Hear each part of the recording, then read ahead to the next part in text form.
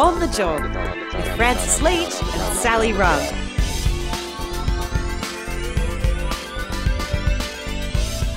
It's On the Job, the podcast all about making your working life better. Francis Leach with you here today. Sally will be back with us next week for our final edition of the podcast for this year. We've got a very special summer series coming up for you, though. A really good deep dive into the history of unionism and activism with our very own historical oracle, Dr. Liam Byrne. And on that sort of tip today, we're going to be doing something similar. A couple of weeks ago, I came across a really great yarn on insidestory.org.au, and I sort of stopped and had a look at a bit of writing from economist and historian Brett Evans. Now, Brett has written this extraordinary historical piece about American unionism and the story of the Ludlow Massacre. Now, in the early part of the 20th century, in the late 19th century in the United States, there were really large workers' movements trying to improve the appalling conditions that workers and immigrants from all around the world who had arrived in the United States had been suffering in as the country industrialised and grew to become the enormous economic powerhouse that it is today.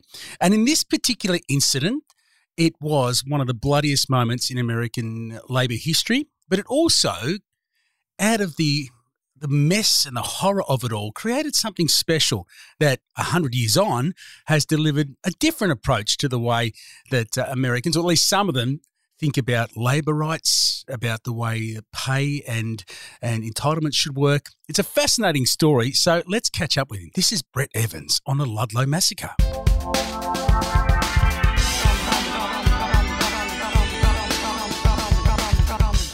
Brett, welcome to On the Job.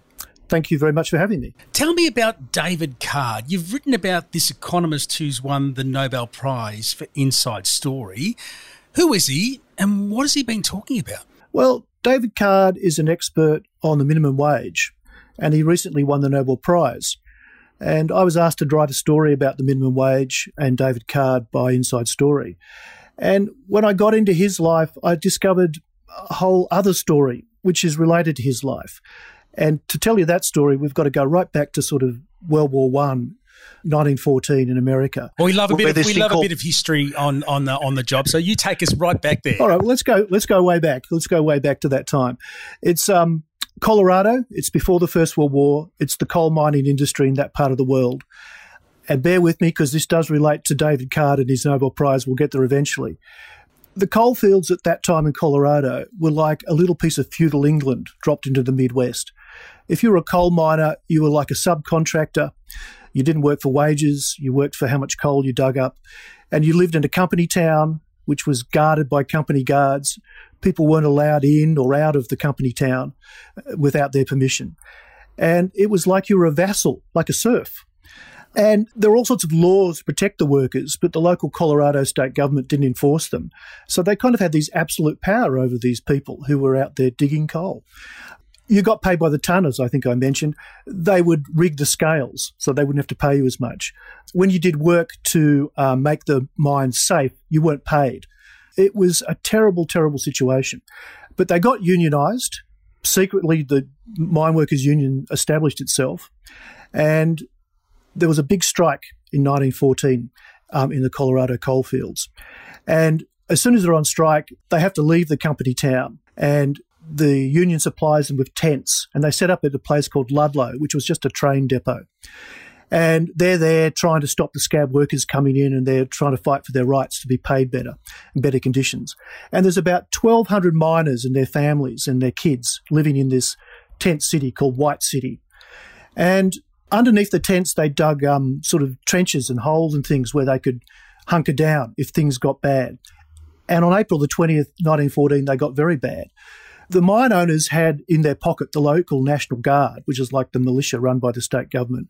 They had thugs they'd imported. They had people from a detective agency. And these guys had surrounded the White City. And they actually had a machine gun. And it's kind of extraordinary. So at some point in the course of this day, fighting breaks out. The company thugs are strafing the tent city with a machine gun. Women and children are hunkering down in their trenches underneath their tents. Their men who are armed are fighting back. There's a gunfight going on. This goes on for all day. At one point, a train comes into the siding, which means that the two sides are separated, and a lot of people use that to escape. And sort of cut a long story short, 3 mine leaders are sort of grabbed and killed, shot in the back. And then the company men go into the tent city and they set fire to it. Lots of people escape, but unfortunately, in some cases, there were women and children hiding under the tents in these trenches that I talked about, and they were killed by the fires. So 17 people died, including children and babies. And it became, as you might have expected, a huge event in American history. And then the fighting went on for another 2 weeks, where the Unionists and the company militia fought each other, and dozens more people died. And it didn't finish until Woodrow Wilson sent in the US Army to calm things down. It's just an amazing story. And look, I thought I knew a bit about US labour relations, but I didn't know about the Ludlow Massacre.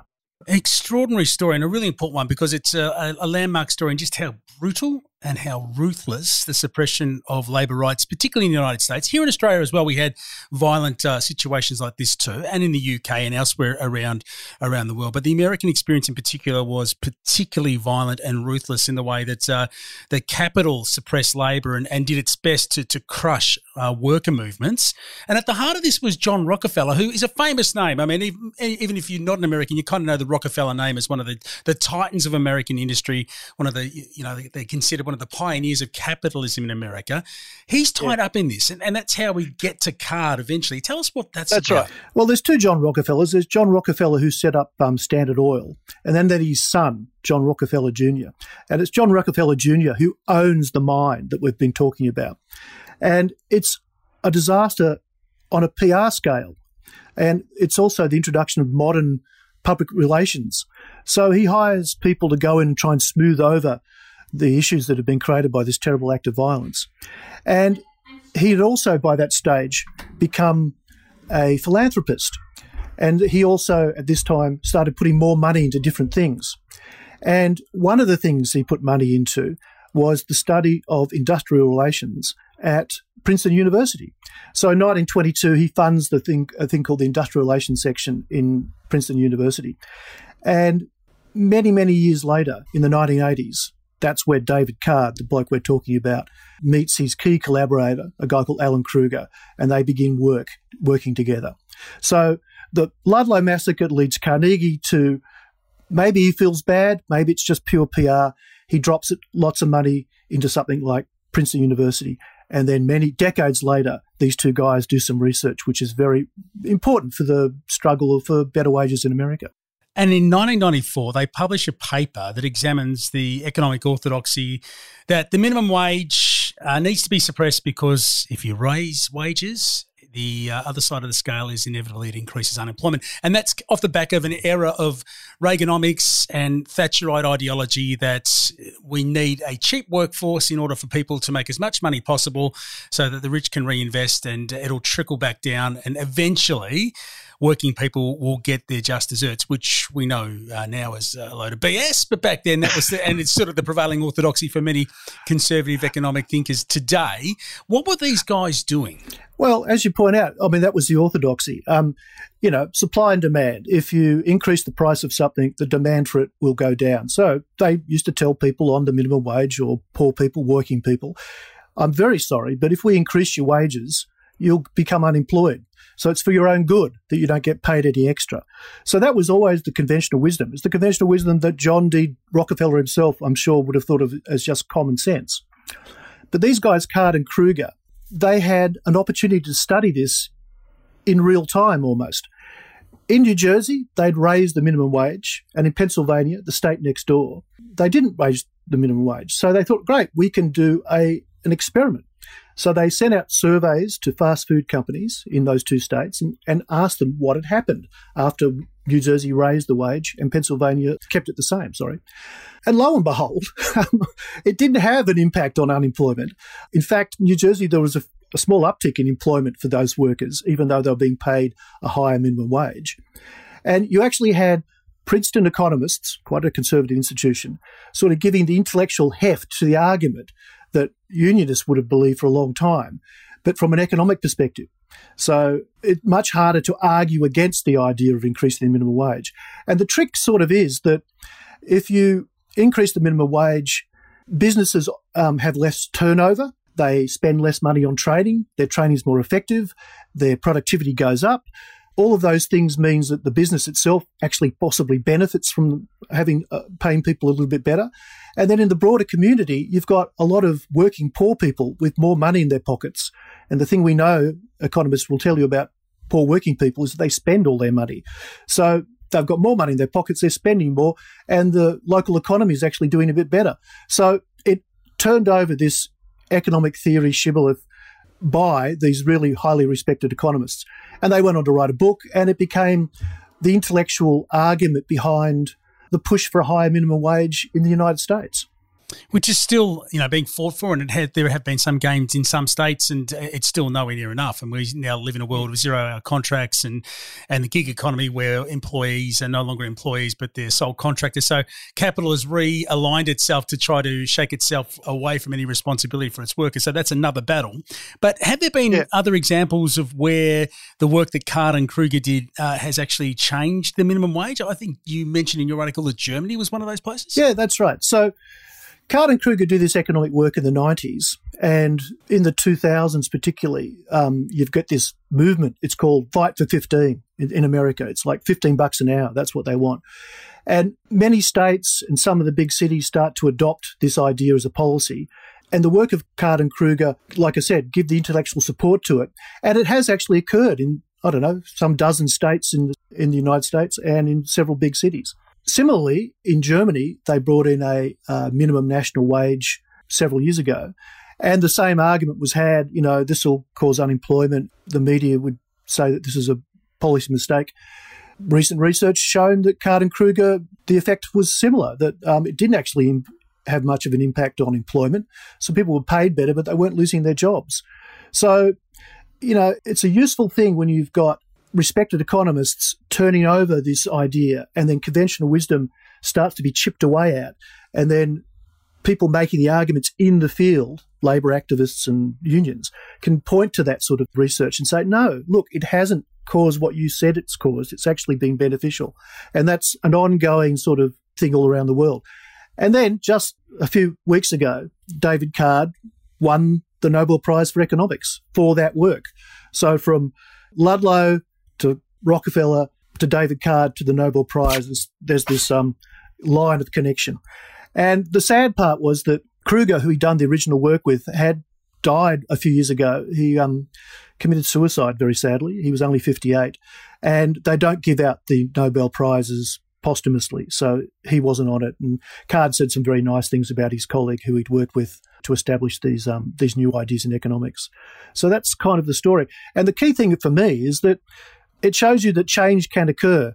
Like from Ludlow to fast food workers getting $15 an hour in some places in America now, there's a chain of connection, and it just shows you that things can change. Yeah, it's really important also. It does provide an intellectual underpinning to the pushback against the acceptance for a long time that capitalism, unfettered capitalism, was actually a force of nature, like the sun rising in the morning or the wind blowing. It just was the way the world was, not a construct of human behaviour and activity designed to actually suit and enrich a few at the expense of many. That is actually a choice. It's not just the way the world is.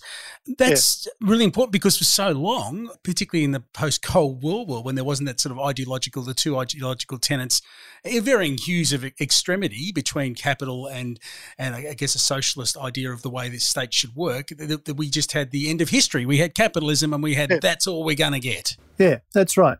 And part of the research I did for the story, which I couldn't include, and this is an interesting sort of thing because you're moving from one millionaire in the 20th century to a millionaire in the 21st century.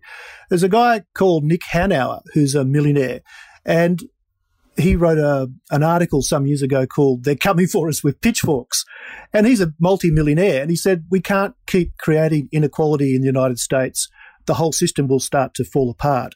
And he's been funding, or he helped fund, the Fight for 15 in Seattle, where he lives. So you can see that there's more at stake than just the working conditions of individual people. It's also about how society works and can work better and more successfully, more fairly over time as well. And even millionaires can see it.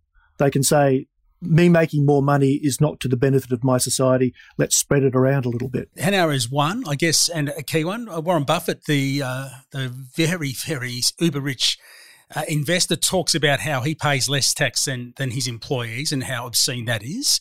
And you've got the likes of, even here in Australia, the owner of Paddy Pallin at the moment, who's been very successful selling camping gear for many, many years, talking about that just the other day on the ABC, about how tax arrangements for him are much more accommodating for a very rich man like him than it is for some of his casual employees, and how that leads to a wrench in the social fabric, because if people can no longer believe that the system is there for them to support and nurture them as well as the rich, then they're going to be dealt out of the game. And that's where we get the cynicism, the anger, and I guess people taking extreme measures to get what they feel is their fair share. Yeah.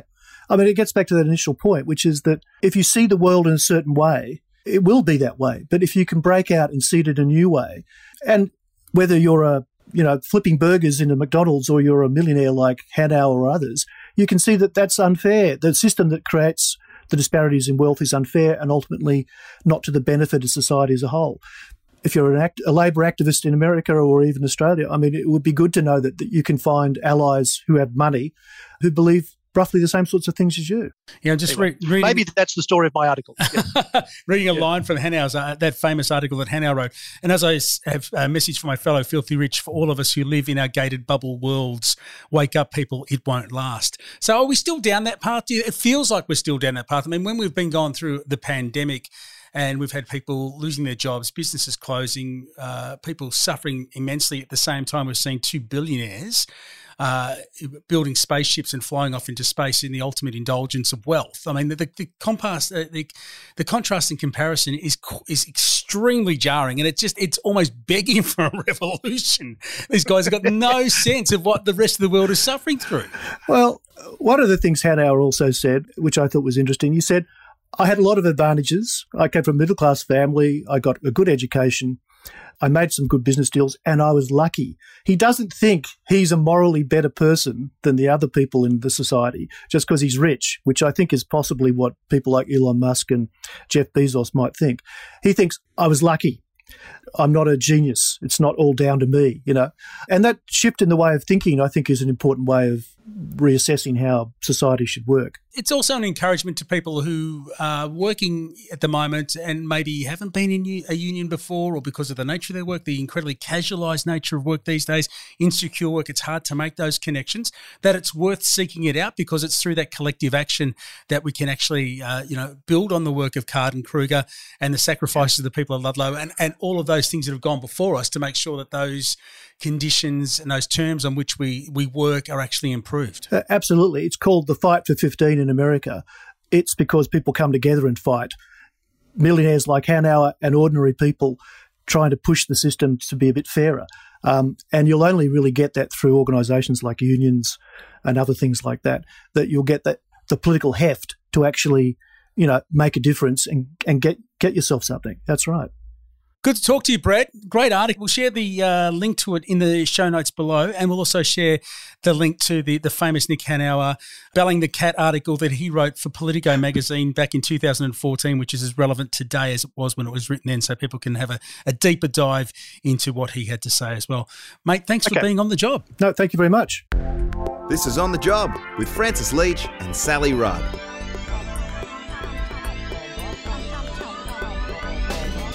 Writer, journalist, economist Brett Evans there on the Ludlow Massacre. I'll put the link to the story in the show notes for you, but if you want to check out the website itself, we've got plenty of fascinating stuff beyond just that story. It's called insidestory.org.au, insidestory.org.au. That's it for this week's edition of On the Job. Don't forget, we really appreciate any rating you can give us on your podcast app.